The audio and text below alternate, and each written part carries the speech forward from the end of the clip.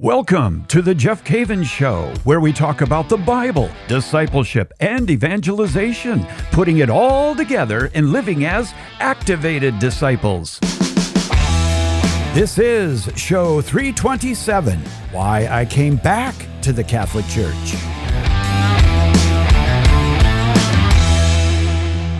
Want to welcome you. I'm Jeff Cavins, and we're going to continue on this week with what we started last week, which is why I left the Catholic Church, and went through kind of the whole story with you and all the highlights and the lowlights as to, how I grew up Catholic, but ended up leaving the Catholic Church. But, the story wasn't over. And I've learned something throughout the years, and that is that don't let someone else write your story. Give the pen to God.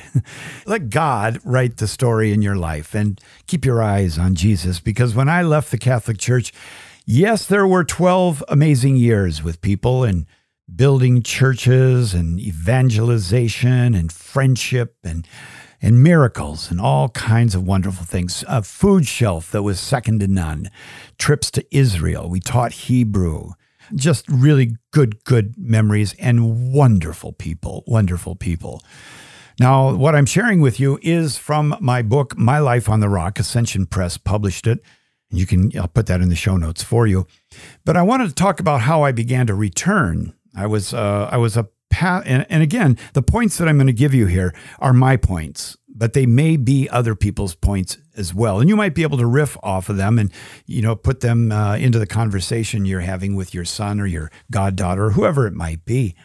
So why I came back to the Catholic Church? Well, after 12 years of being a pastor, a lot had happened in my life theologically. I mentioned to you in last week's show that I left not because of theology, but I was loved out of the church. I came back to the church not so much because I was loved into the church, because there really wasn't a whole lot of that, but it was theological. I studied my way back into the church. It's like I was a paper convert, I guess you could say. I read books, I read the catechism and so forth. But I ended up, about 3 years before coming back to the church, I ended up getting really serious about studying the early church. I began that study actually in 1983. And when I came back to the church, it was 1995. So that is about 12 years, right? So I started in 1983 reading all about the early Hebraic influences on the church and the Jewish rabbi Jesus. And so I had about a decade of really, really good teaching from teachers at Hebrew University in Jerusalem and Center for Judaic Christian Studies in Austin, Texas, and Israel. Dr. Brad Young from Oral Roberts University, Dr. David Biven, Dr. David Flusser, Shmuel Sefrai, all these big names over in Israel that were masters at the Second Temple period. So I was completely steeped in that. And the more I learned about the Jewish roots of Christianity, the more I started to get interested in the actual early church fathers, the leaders in the first, St. Ignatius and others, the first 400 years. And I started studying, and I started to recognize that there were a lot of things in that early church that didn't look anything like the church that I was pastoring. Now, before I tell you 4 of the major things theologically that brought me back, I would say this, and that is that my observations about the independent, non-denom movement in the United States, there were some problems, okay? Well, number one, the inherent weakness of independent churches. There's no sense of authority. And that can really be a problem. That can really be a problem because if there's no central authority, then what you have is you have a pastor with elders, and you've taught people to try to listen to God in their life, but sometimes it moves into the direction of everybody's listening to God and God's telling everybody things about you or that they should leave church. Or imagine that you're pastoring people and the Lord is whispering in their ear, you got to get out of here. I want you to go down to Pastor Frank's church. He's got a really good speaking series. And I'm thinking, Jesus doesn't talk like that. Jesus isn't pulling people out of churches and bringing them across town because they have a good speaking series coming up or something. It just didn't make any sense. And so when everybody's hearing from God, then nobody's hearing from God. And it's really an inherent weakness in independent churches. Ask anyone, they may say no, but in the end, yes, it is a problem. Number two, God is literally speaking to everyone about how to run the church, seriously. And when you take your emphasis off of the Word of God and onto the word spoken to you, or what you hear inside, or what you're thinking, and you confuse what you're thinking with God is speaking with me. Now, I'm not saying God doesn't speak to us, but when God is telling you to put the yellow socks on and the blue socks every other morning, I kind of wonder about that, you know? My people didn't do that, but I actually have heard of that in some groups before. But there's a problem with the church structure. There was in my situation there as an independent church, and everyone is hearing from God, which creates an unstable atmosphere, especially if people don't like what's going on in that particular church. Good or bad. Remember, this was my experience. I'm not saying this is true of everything. Number three, good people, no foundation. It's built on the pastor. And I knew that this church was built on personality. It was built on gifts. It was built on ability to speak or to teach or to lead. But the bottom line was, I wasn't feeling like my life was really on a foundation theologically. And the more I looked at these early church writers, the fathers of the church, the more I felt like I was on thin ice in some ways. Yes, I had the Bible. Yes, we had a good relationship and wonderful fellowship and so forth. But I was digging at a level deeper than most people realized. And I wanted to know what that early church looked like. And so ultimately, number four, I didn't know if what I was teaching was actually bedrock. So when I prepared my sermon on Sunday night, and I got it together as a result of reading books, listening to tapes, CDs, maybe files. If I say tapes these days, some people are like, what? Google it. But I listened to cassette tapes, and I read books, and I would put together a nice sermon. But deep inside, I'm wondering, how do I know if I'm really right in this? And so as I studied that early church, I started to notice common denominators in the church that, and this was my church, that absolutely looked nothing like my church, my modern church, nothing. And it really brought about what I would call a crisis of faith. Lord, I would pray, Lord, if my church doesn't look anything like that early church, I want that early church. I want to do the things they're doing. I want to experience what they experienced. I want to read what they wrote and have this sense that this is my church. This is the beginning. These are my fathers in the faith. This is the seedlings that grow, and they've grown into what we see today. And so I read more and more, and I started to look into liturgical churches and the Anglican Church. And I started to get really, really interested in the early church, which is more liturgical and reading seasons, liturgical seasons of reading and so forth, and very incarnational with what you eat and how you celebrate and the year and all of that. And the priests, that was different than Judaism, but the priests, oh, wow. And so that brought on a real conflict inside. And I started to read books about these four things that I'm going to mention to you on the other side of the break. And everything led to one church, and I didn't want it to. Because the night before I left home and went to Bible college in Dallas, Texas, my dad and I got into a fight about the faith, never talked about it ever until I came back. I'll let you know what those four things are, the four pieces like a puzzle, right after this. Hi there, I'm Mark Hart. and I want to share with you an exciting new series called Venture, the Bible Timeline for High School. Now, let's be honest. The Bible is easily the most confusing, most misunderstood book of all time. How do these random time periods, these random people, these random stories all fit together? And what do they mean for me and for my life?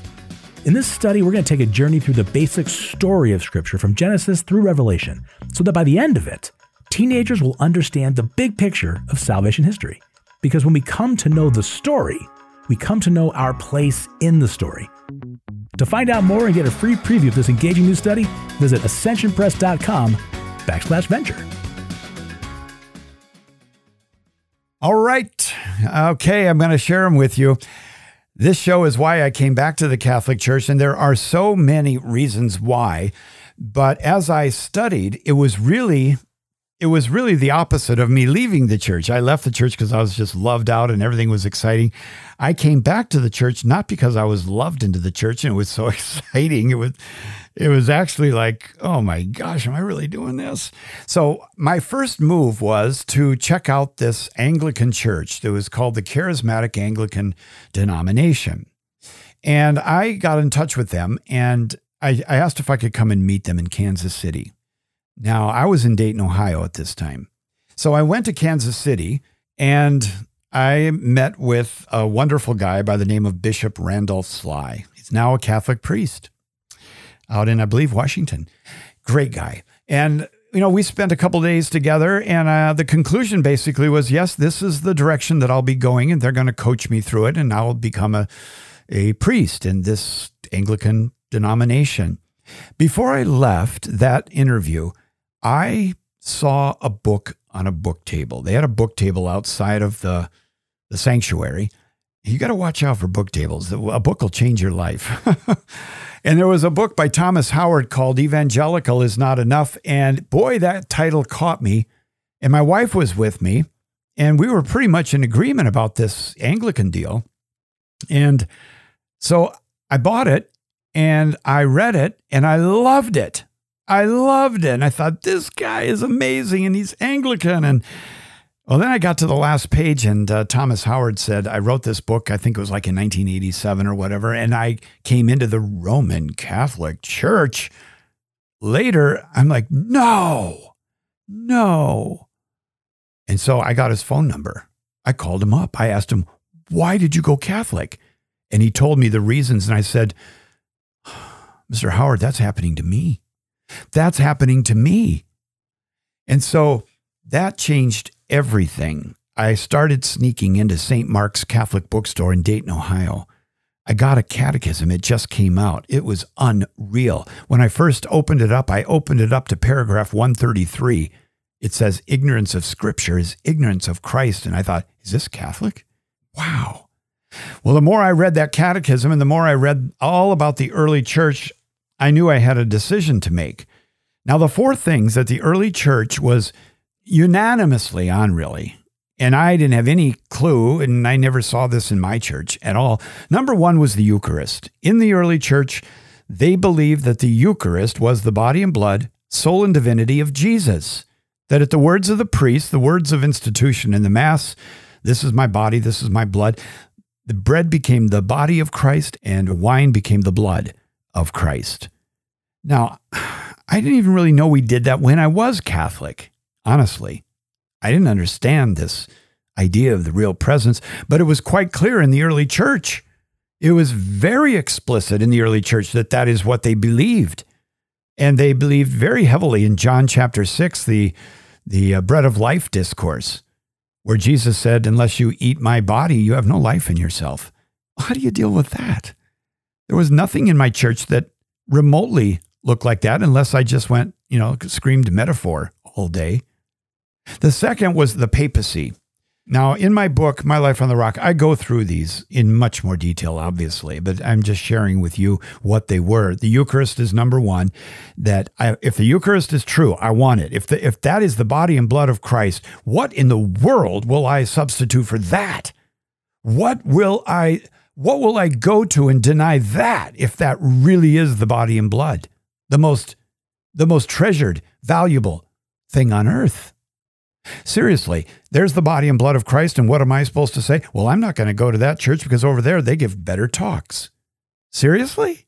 Body and blood of God? They give better talks? I think you know who won there. The second was the papacy. Now, this was interesting because I knew about the prime minister in the Old Testament. Where in the country do they talk like that? The Old Testament. But in the Old Testament, they had a position called the Al-Habayit. Al-Bayit. That is the one who's over the household, the prime minister. In the kingdom of David, there's a prime minister. And if David's gone, dead, or incapacitated, the prime minister is the one who receives the keys to the kingdom. Now, I knew that in Isaiah 22, Shebna is the one that was deposed, and Eliakim is the one who received the keys to the kingdom. It's the only time you see the keys. It is the prime minister who runs the kingdom when the king is away. And I knew that in Matthew chapter 16, Jesus said, "Who do they say the Son of Man is?" And they said, "Well, John the Baptist, Elijah, Jeremiah, one of the prophets." "Well, who do you say I am?"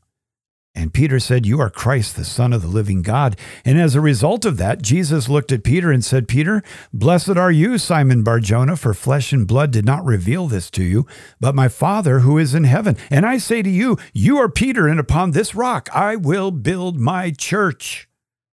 And he gives him the keys to the kingdom.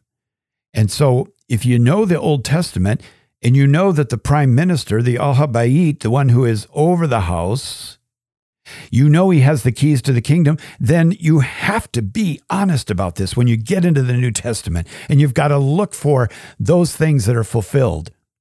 The prime minister's position, very easy to answer that. Who's got the keys? Who has the keys? Somebody find the keys. Well, I think Jesus gave the keys to Peter there. Seriously, Peter? Yeah, he gave him the keys. That means he's the leader. He's the first pope. He's the one who can bind and loose juridical language. He has the keys to the kingdom. What is bound is bound. What is loosed is loosed. Wow. And the gates of hell will not prevail on this house that Jesus is building.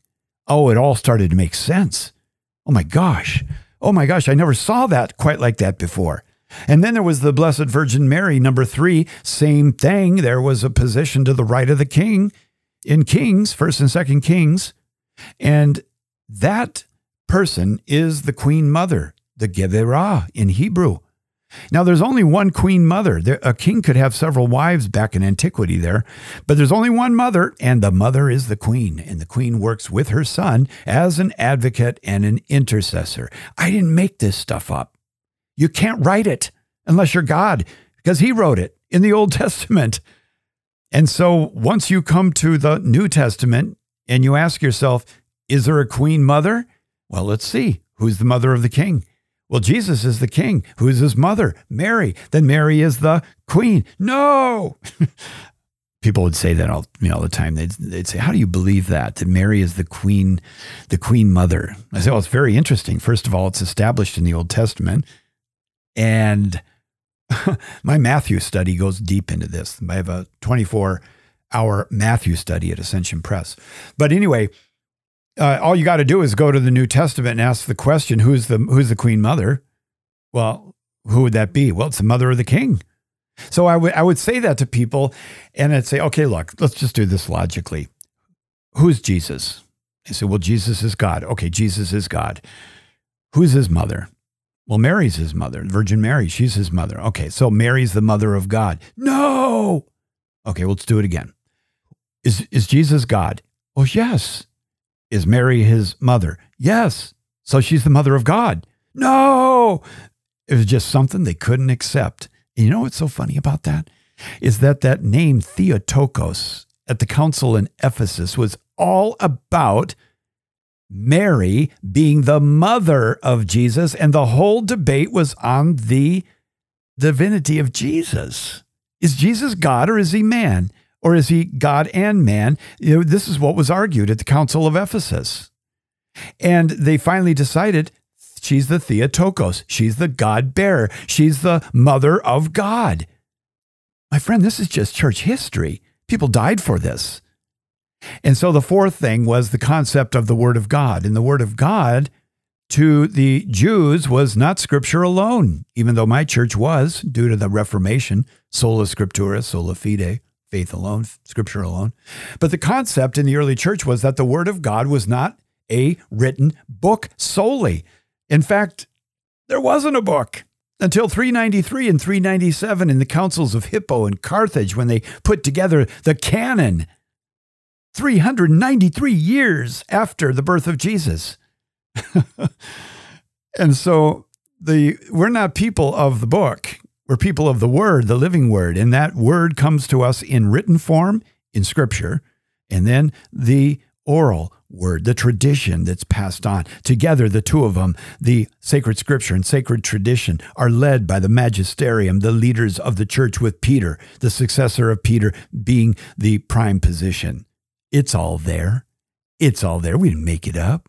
It's all there in the Old Testament, the New Testament. It fits like a puzzle. And that's the way I approached it. Like a puzzle, you do the edges first. My wife does the middle part first because she's weird, but I can't do it that way. She goes right for the middle, and she's just really good at this stuff. And she says, "Isn't this fun?" And no, I want to go read a book. So I went with the four edges first, and that was the Eucharist, the papacy, the Blessed Virgin Mary, and the concept of the Word of God. That is what brought me back.